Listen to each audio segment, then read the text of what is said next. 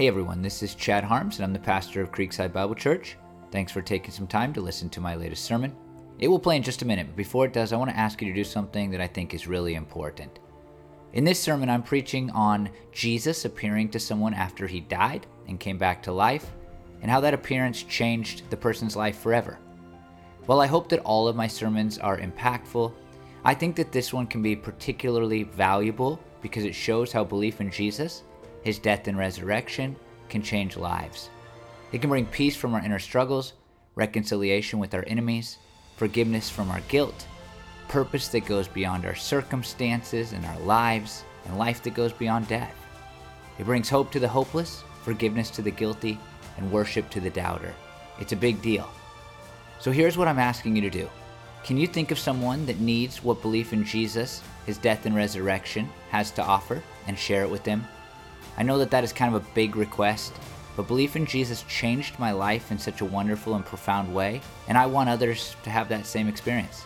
I hope you're the same. I think, or at least hope, that this sermon can be used by God to make that happen, so please share it with someone. Again, thanks for listening. I hope that this sermon will help you to learn and live more fully for the glory of God. I also hope it will be used by God to change the life of someone you know. Today I just want to start by talking about how I think it's funny. I think this is funny. I'm not into debating it. That's not my point today. But traditionally in Protestant Christian circles, we've been really against the crucifix. If you knew any Catholics growing up, if they wore a necklace with a cross, like Jesus was on it, right? But like if you hung out with the Protestant kids like myself, then there's no Jesus on the cross. And I think that's a fine debate, if I can get that back in. I think that's a fine debate. But what strikes me about it, what's interesting to me about it, is that like Protestants, I feel, seems to be the case, are way more focused today on the crucifixion than the resurrection. And while there's like been this, we're bothered by you not remembering the resurrection and the jewelry you wear, there's also been like in our churches, at least this is my experience, way more focus on the death of Jesus and way less focus on the resurrection of Jesus. Now, I could be just, like abnormal in my experiences, but for me, hear a lot about Jesus dying for our sins and not a lot about how important it was that he didn't stay dead, except for on that one big day that we call Easter. And I grew up just hearing about the death of Jesus, how he paid for my sins, but not a lot about the resurrection. And part of that, I think, was just, in the evangelistic culture of my growing up years, probably especially, there was a real push, and it's important to get people to understand what Jesus did. But often we forget or neglect to talk about, maybe, forget's probably not the right word, we neglect to talk about how incredibly important the resurrection is. And today in this story we're going to look at, I love this story. We're going to see just how important the resurrection was, as I mentioned earlier, to this woman named Mary. But here's why I think this is so important. We're going to spend the next several weeks talking about the resurrection. We're not going to quit because Easter's over. We're going to spend several weeks talking about it, and we're going to see it through the lens of these people who he appeared to and why it was so important to them, I think. And I think it's important because people can view Jesus as simply, people outside of Christianity especially, this moral man who lived an extraordinary life, who was a great teacher, who should be listened to, and all of those things. But then we don't really take from Jesus what we need. But others of us who are Christians, like myself, we think of Jesus as the one who died for our sins. That's good, rightfully so. But we forget about the resurrection in our lives, and I do think that it causes us in a very real way to live differently if we aren't considering the fullness of the gospel, only the fact that Jesus died for us, and then forgetting about the fact that he rose again. What I think is important today for you to understand is that the resurrection really completes the story. And if we talk as though Jesus didn't rise from the dead, then we're not living as though the story is actually complete. We're not living as though the story is complete. And this is exactly what happens in Mary's life. Here's how it starts. Now, Mary stood outside the tomb crying. I want to talk about this woman named Mary for a minute. It's not the mother of Jesus. As it turns out, there's like a million Marys running around in the gospel stories. It's hard to keep them all straight. At the resurrection, let me make sure I get this right. There are like 3 different Marys that are involved in just the resurrection story. Not one split into 3 or anything. There's like 3 different Marys. But this Mary that we're talking about here was a Mary that we know just a little bit about in the gospel stories. This is Mary Magdalene. And the main thing that you need to see before I jump to any of it is that in this moment where Jesus, he's dead, everything seems lost except for the 2 disciples I mentioned last week. She's actually at this tomb. She was there. And that is the truth for basically all of what we know about her in her story. Like where Jesus was, she was there. When Jesus hung dying on the cross, there was Mary. When Jesus was dead and had been buried, she came to the tomb. And now after he's risen from the dead, she doesn't even know he's risen from the dead, but his body's not there.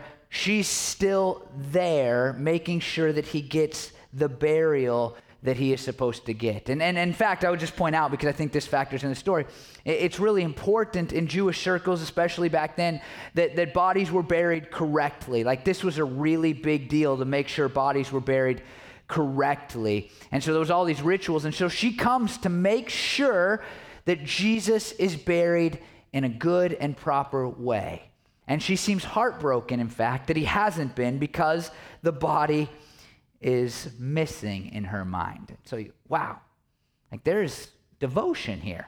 I mean, while everybody else is running away or just not there, here's this woman who is there. Like she is there in the midst of the worst kind of moment centered around Jesus. And what could compel this? And we know an answer to that question. It's from Luke 8:1-2. This is kind of in the middle of Jesus' life and ministry, and here's what we read. After this, Jesus traveled about from one town and village to another, proclaiming the good news of the kingdom of God. The 12 were with him, and also some women who had been cured of evil spirits and diseases. Mary, called Magdalene, from whom 7 demons had come out, and then it goes on to name some other women that were also with him. There's hints in the Bible that she was a wealthy woman and a woman that had great influence, but this is the big idea here. Satan, for whatever reason, had gotten a hold of this woman in a very serious and awful way. This idea of 7 demons is really a way of emphasizing how bad it was. All the women in the Bible says this, the book, it says this. 7 is a mystic number suggesting completeness, implying that when the evil spirits dominated Mary, the suffering was extremely severe. This woman had been taken over by Satan's minions, and she suffered terribly. And we don't know what she suffered exactly. It kind of tells us illnesses, but what does that mean? But we do know of other people who are indwelled by evil spirits in the New Testament, and we can see the way that this played out in their lives. Like there's one guy who is possessed by demons, and he doesn't wear clothes or live in a house, and he's chained hand and foot and kept under guard because he keeps breaking these chains. I mean, he is like the crazy person in the town because he is possessed by demons, and he has to live out amongst the caves. We know of another boy who was possessed by demons, and it threw him on the ground in violent seizures, and he foamed at the mouth, and he ground his teeth. And we know of another man who was blind and mute because of a demon inside of him. Now let me pause and just say, make it clear, not all of these problems are caused by a demon. Like you can't just go, look at the blind and say, wow, must be demon-possessed. But there are cases of all these illnesses being caused by demons in the New Testament. So we don't know what Mary suffered, but we do know her suffering was complete, using that numerology of the Jewish world, and it was horrible, whatever it was. And Jesus healed her of this. And it appears in the Bible story that from that moment on, Mary was, this is how I view her, this is just what kept coming up when I was writing on my notes. She was completely devoted to Jesus, just completely devoted. Luke 8:3 says about the women I already mentioned that these women were helping to support them out of their own means. She's financing the ministry of Jesus out of her own means, her own money. She's giving for his work that he is doing. And so this is like what we know of Mary. Terrible suffering at the hands of demonic forces. And Jesus heals her, and she apparently becomes completely devoted to him, to Jesus. There's a couple other things that legend tells us, and I'll just mention them here because they might come up at some point. Some people say that she's the sister of Lazarus. Which is an interesting idea because he does have a sister named Mary, but again, it's like half the women in the New Testament are named Mary, so you just got to kind of decide on your own, I guess. And then it's also believed by some that she was the woman who, if you don't know the story, wet Jesus' feet with her tears, wiped them with her hair, and then poured perfume on them in Luke 7:37. Jesus says that this woman will be remembered whenever the gospel is preached. Now, I just really like that idea. We cannot prove that. We can't know that for sure, but I really like that idea, and I like that idea because it's so in line with the very few things we actually know about Mary, and it points to this incredible and full devotion to Jesus. Mary Magdalene was absolutely devoted to Jesus while he walked on the earth. But yet, here she stands at the tomb completely crushed. Now, if you weren't here last week, then maybe you don't know this, but we've read this story. Jesus died and then he came back to life, but the way that we read that at the beginning of John chapter 20, which this story follows, is that she sees that the body's missing, and then she tells these two disciples, and they run, and they see the empty tomb, and one of them comes to believe that Jesus has risen from the dead, and the other one's astonished and has some level of hope, it seems. But here Mary doesn't seem to yet believe that Jesus has come back from the dead, and so she stands at the tomb weeping. Now, this is not, by the way, in the language of the Greek, which this was written, and this is not a subtle little cry. You know, this isn't like how you tear up when you're watching a Hallmark movie. This is different than that. It's weeping that is loud and noticeable. I've told this story before in sermons, so if you've heard it, forgive me, but the only thing I can compare this to is when my beloved dog Roy died, and that dog was like our child before we had children, and he only lived to be 6, and he died very suddenly, and we did not even know he was dying, and he basically just started to die, like out of nowhere.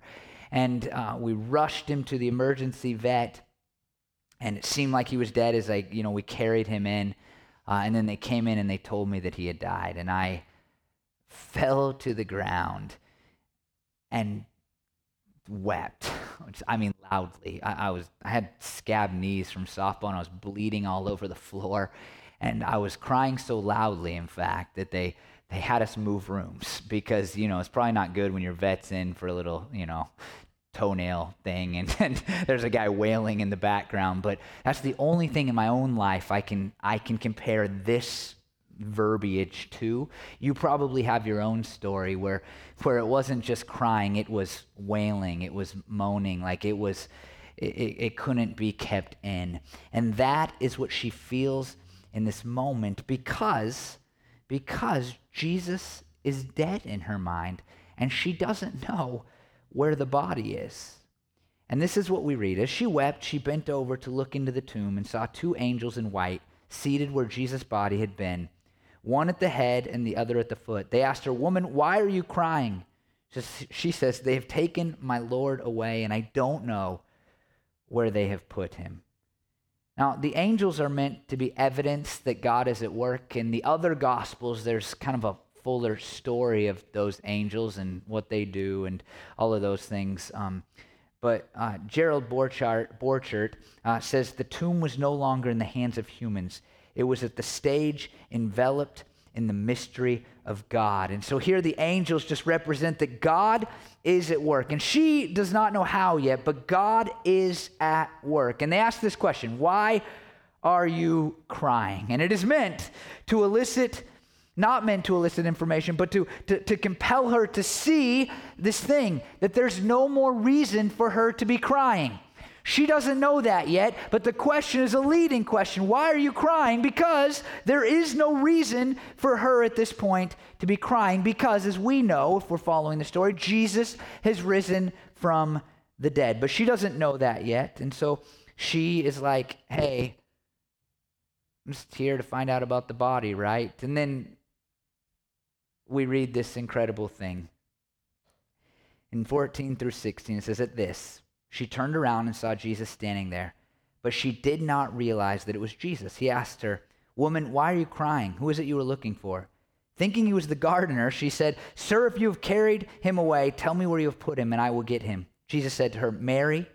She turned toward him and cried out in Aramaic, 'Rabboni,' which means teacher." Now, before we get to the good stuff, I just want to point out that she doesn't recognize Jesus at first. And that's actually really common in the stories that John tells us about Jesus appearing to people. And just a side note, just of interest, I think, we read from 1 Corinthians 15 earlier today, and in the fuller chapter there, it talks about how our resurrection bodies will be different. They'll be immortal, and these bodies are mortal. And we get a glimpse of that, it seems, in these resurrection appearances of Jesus, that while he's recognizable at some point to these people, his body is not the same. So, just a side note to say that when you go to heaven someday, you can expect a body that is different and better than the one you have right now, which the older I get, the more important that becomes to me. And Jesus asks her in this resurrected body 2 questions. D.A. Carson says the first, "Why are you crying?" becomes a mild rebuke. The second, "Who is it you were looking for?" becomes an invitation to reflect on the kind of Messiah she was expecting and to recognize that her estimate of him was still far too small. So the first question is kind of like what the angels asked, right? Like, why are you crying? You don't need to be crying anymore. She'll get that in just about a split second. But that second question is really meant to just drive her to a place where she sees that she has not seen the fullness of this story. The story is not complete in her mind. She is looking kind of for a what, right? Like she's looking for a body. And he says, "Who are you looking for?" The implication is there that the what she is looking for is now a living who. And I just want to point out that before we move on, there is this amazing devotion to Jesus. Like I think her response is so absolutely incredible. He's like, asked these 2 questions. She still doesn't get it. But even in her not getting itness, if I can say it that way, like this just shows how incredibly devoted she was to Jesus. She says, "Tell me where you put him and I'll go get him." Like she is that concerned with the honor of Jesus, that he is buried in the right way, that she's going to go drag this body, which by the way would be incredibly hard for anybody, not to say, and a woman maybe specifically, to just pick up a dead body and carry it back to the tomb and, do all the spices and everything. Like almost an impossibility for this woman who is there. And yet, she doesn't even think about that. She just wants the honor of Jesus. She wants his burial to be right. Now, I want you just to consider for a second that this woman is absolutely, completely devoted to Jesus in a way that I want to be more like. And yet, she's completely and utterly devastated in this moment we are encountering her in John chapter 20. Devoted and devastated at the same time. And we're going to see in a minute how the resurrection flips that for her, but I just want you to pause there and think that often we can be this way. For the reasons I mentioned earlier, for those outside of Christianity, people can look at Jesus who have not accepted him as Savior, and they can think, what a great moral teacher. I love that guy. I'm going to try to live like that guy. I want to be like that guy. I'm going to learn from that guy, and still not have any joy. But also those of us who are Christians, if we only think about the death part of the story, then we're just like her here. I am totally sold out to Jesus. I'm going to live for that guy. I do believe he died for my sins. But I don't experience any of the good stuff that I read about in the New Testament. And I think it's because we forget all that the resurrection accomplishes. And that's what happens for her. Listen to this. He just says, Mary. Mary. It brings to mind John 10, 3 through 4. It says this, he calls his own sheep by my name and leads them out. They follow him because they know his voice. And as soon as he says her name, she recognizes him and she knows that he is alive. She cries out, Rabboni, which means teacher. It's not this grand statement. It's not like, this wonderful statement about Jesus' deity or, miracle working or anything like that. I'm kind of amazed by that. All that we've seen in the book of John, right? Like he's the uncreated creator, he's King of Kings, he's all these things, and she just picks teacher. But she recognizes, that's the point here, she recognizes that it's the Jesus that she is devoted to. And she falls on the ground in tears, crying out. She cries out, teacher. And what I want you to understand today is that it's the resurrection that turns our mourning into joy. Because the resurrection accomplishes so many things that Jesus' death alone would not have accomplished for us. It helps us, it gives us a chance at brand new life. It's the thing that gives us hope now, but hope for eternity. It's the thing that lets us know that no matter where we are in our own story, we can always go another direction. It's the thing that can turn everything around for us and give us hope and peace and joy and love and forgiveness and all of it. Now, the death is a part of the story too, but it's not the fullness of the story. We must remember that Jesus got out of the grave, and it is that singular recognition in Mary's life that changes everything for her. She is a devoted follower of Jesus who is devastated. But all of a sudden, she sees Jesus resurrected, and it's pure joy.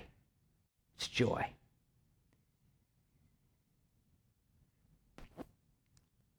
I think that all of us, we need to be people who remember the resurrection.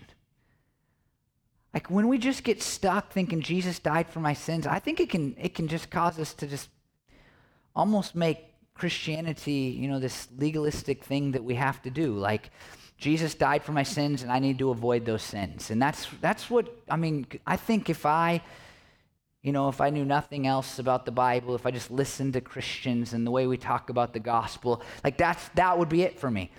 Jesus died for my sins. I should try not to commit those sins anymore. But the resurrection says, yes, Jesus died for my sins, and also I shouldn't try to do those things anymore.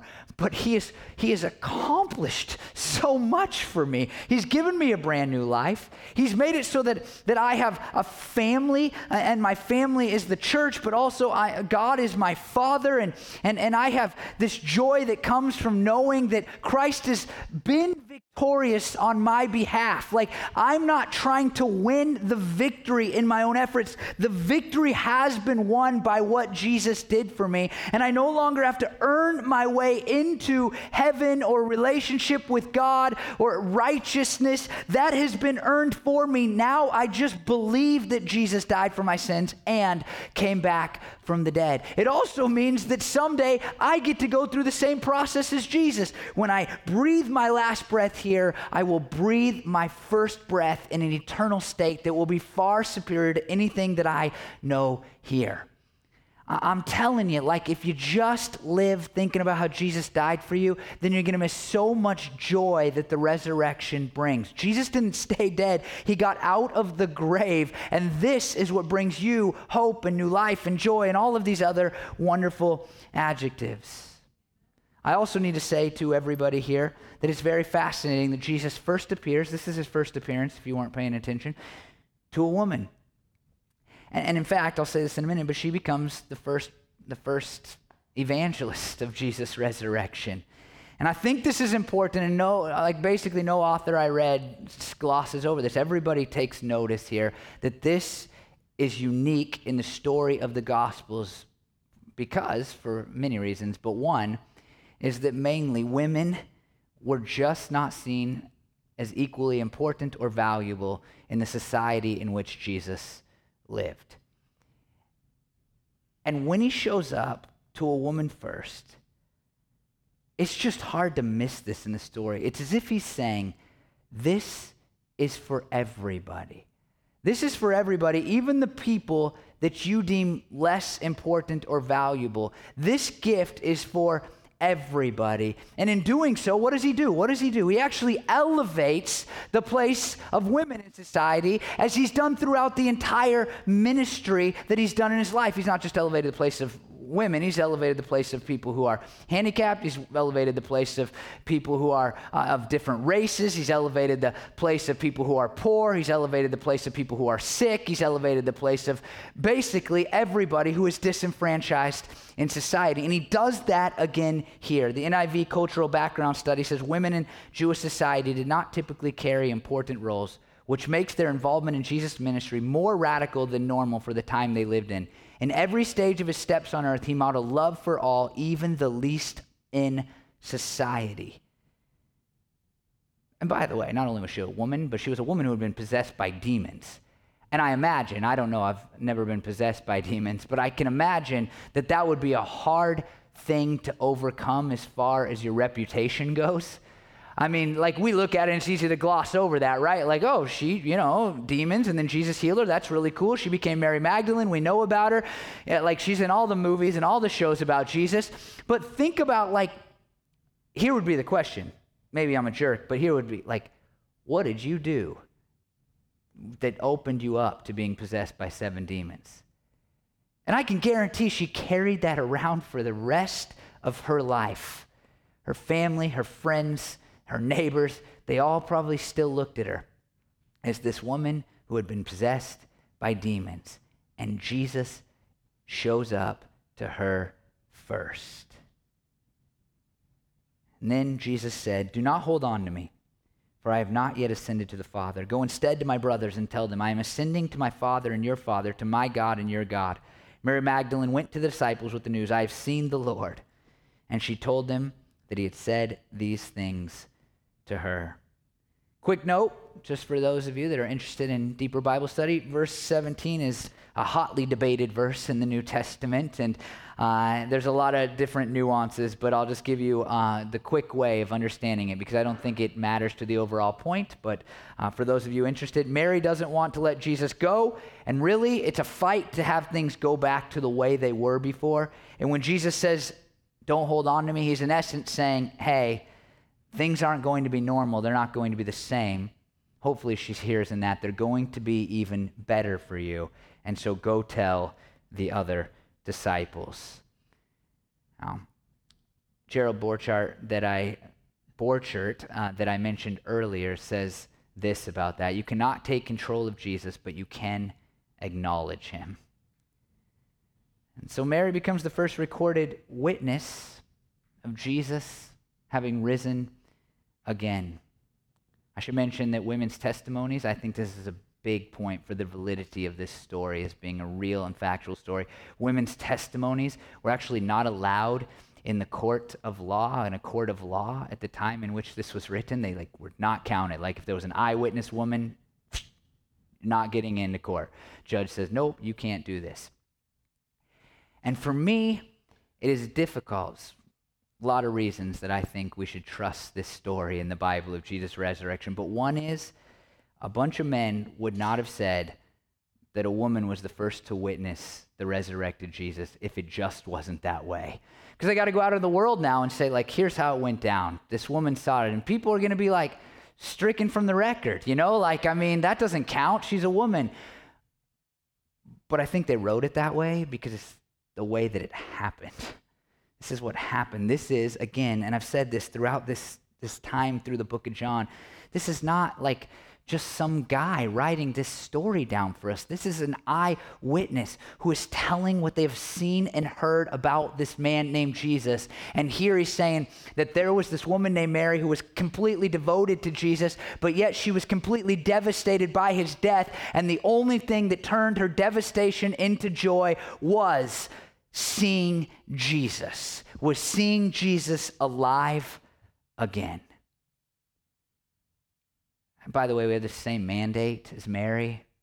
Jesus says to Mary, go and tell the disciples what you have seen. And as Christians, we have that mandate. We don't think about it a lot, but we have the obligation given by God to go and tell people what we know about Jesus. We got to do it.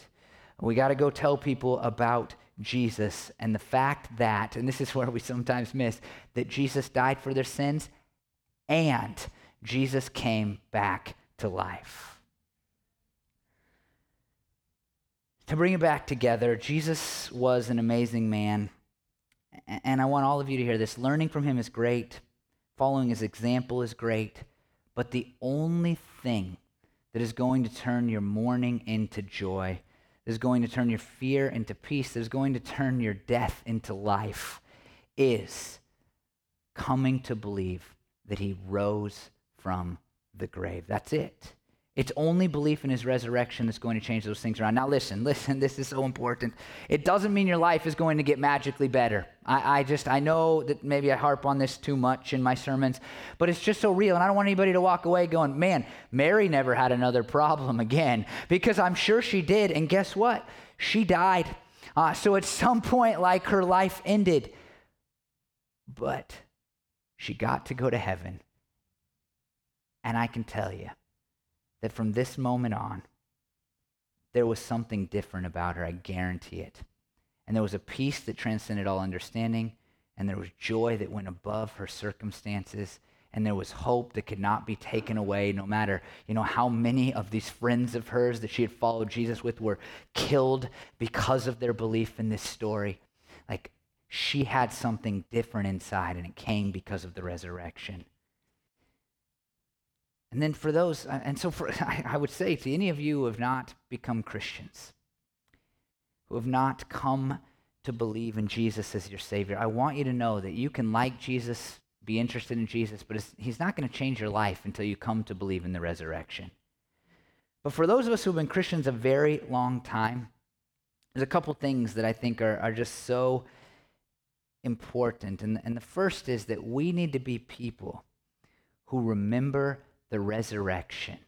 And we need to allow that to affect our lives. If I constantly am only thinking about how Jesus died for my sins, then I believe we will fall into the trap of just saying, Jesus died for my sins. It's kind of a depressing story, but I'm glad he did it for me, but that's kind of a depressing story, and I'm just going to spend my whole life only trying to not commit the same sins that led to Jesus being on the cross. All that is a good thing, but that's not the full story.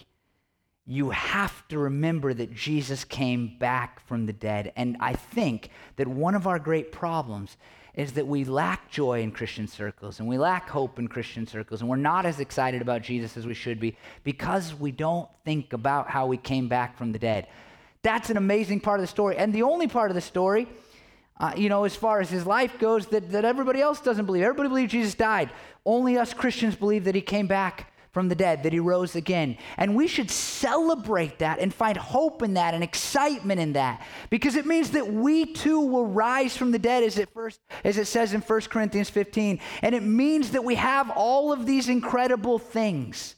The posture of the New Testament, as far as Christianity goes, is one of joy and excitement because Jesus came back from the dead. And I think we should have that posture too. And I would say to all of us who've been Christians, whether for a day or for a long time, that we also should tell others about what Jesus has done, his death and his resurrection. I saw this thing the other day, and I want to share it with you. This is a very practical thing, because I know when I say tell somebody about Jesus, you're probably going to leave and you're going to not.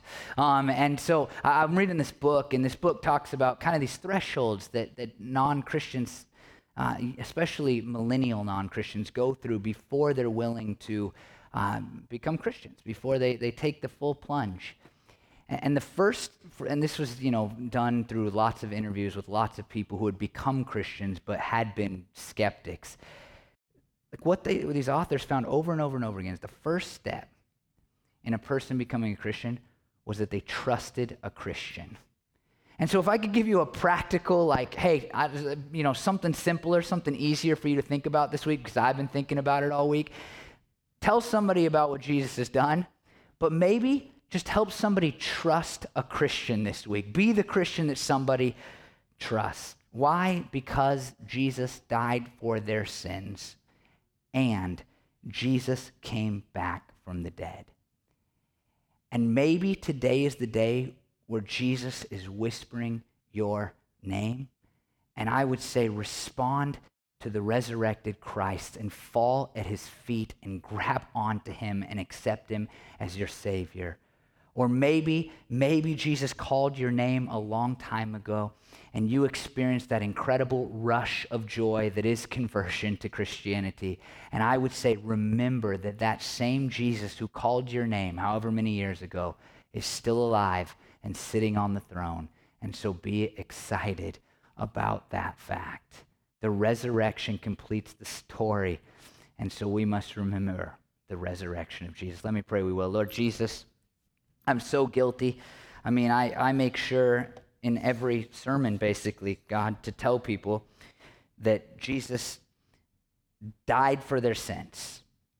And I kind of mentioned that you rose again, but it's so almost offhanded, Lord. I don't make a big deal about the importance of that or how that finishes the story, about how that with your death is what brings the victory, that is what moves us from the sphere of sin and death to the sphere of life and forgiveness and freedom and hope and so many other things, Lord. And so I'm as guilty as anybody, and I pray, God, for me and for every person here watching online, that we would be people of the resurrection, Lord. God, I never want to sugarcoat the fact that you had to die for our sins. That's a big deal. But I also never want to neglect the fact that you also rose from the grave, Lord. And God, as I read the New Testament, as I said, there's so much joy connected to the resurrection. All of your disciples, even the most devoted like Mary, Lord, they were devastated when you died, but they found incredible joy in your resurrection. And I pray that we too who are Christians would find incredible joy in your resurrection, Lord. And I also pray, God, if there's people watching, listening here, God, right now that have never embraced you as their Savior, that they have never come to believe that you died for their sins and came back from the grave to conquer sin and death on their behalf, that right now you would whisper their name and they, God, would fall at your feet and declare you their Savior, that they would confess their sins to you, God, and recognize you as the one who can save them from those sins. Jesus, change somebody's life today like you changed Mary's all those years ago. I pray these things in your holy name. Amen.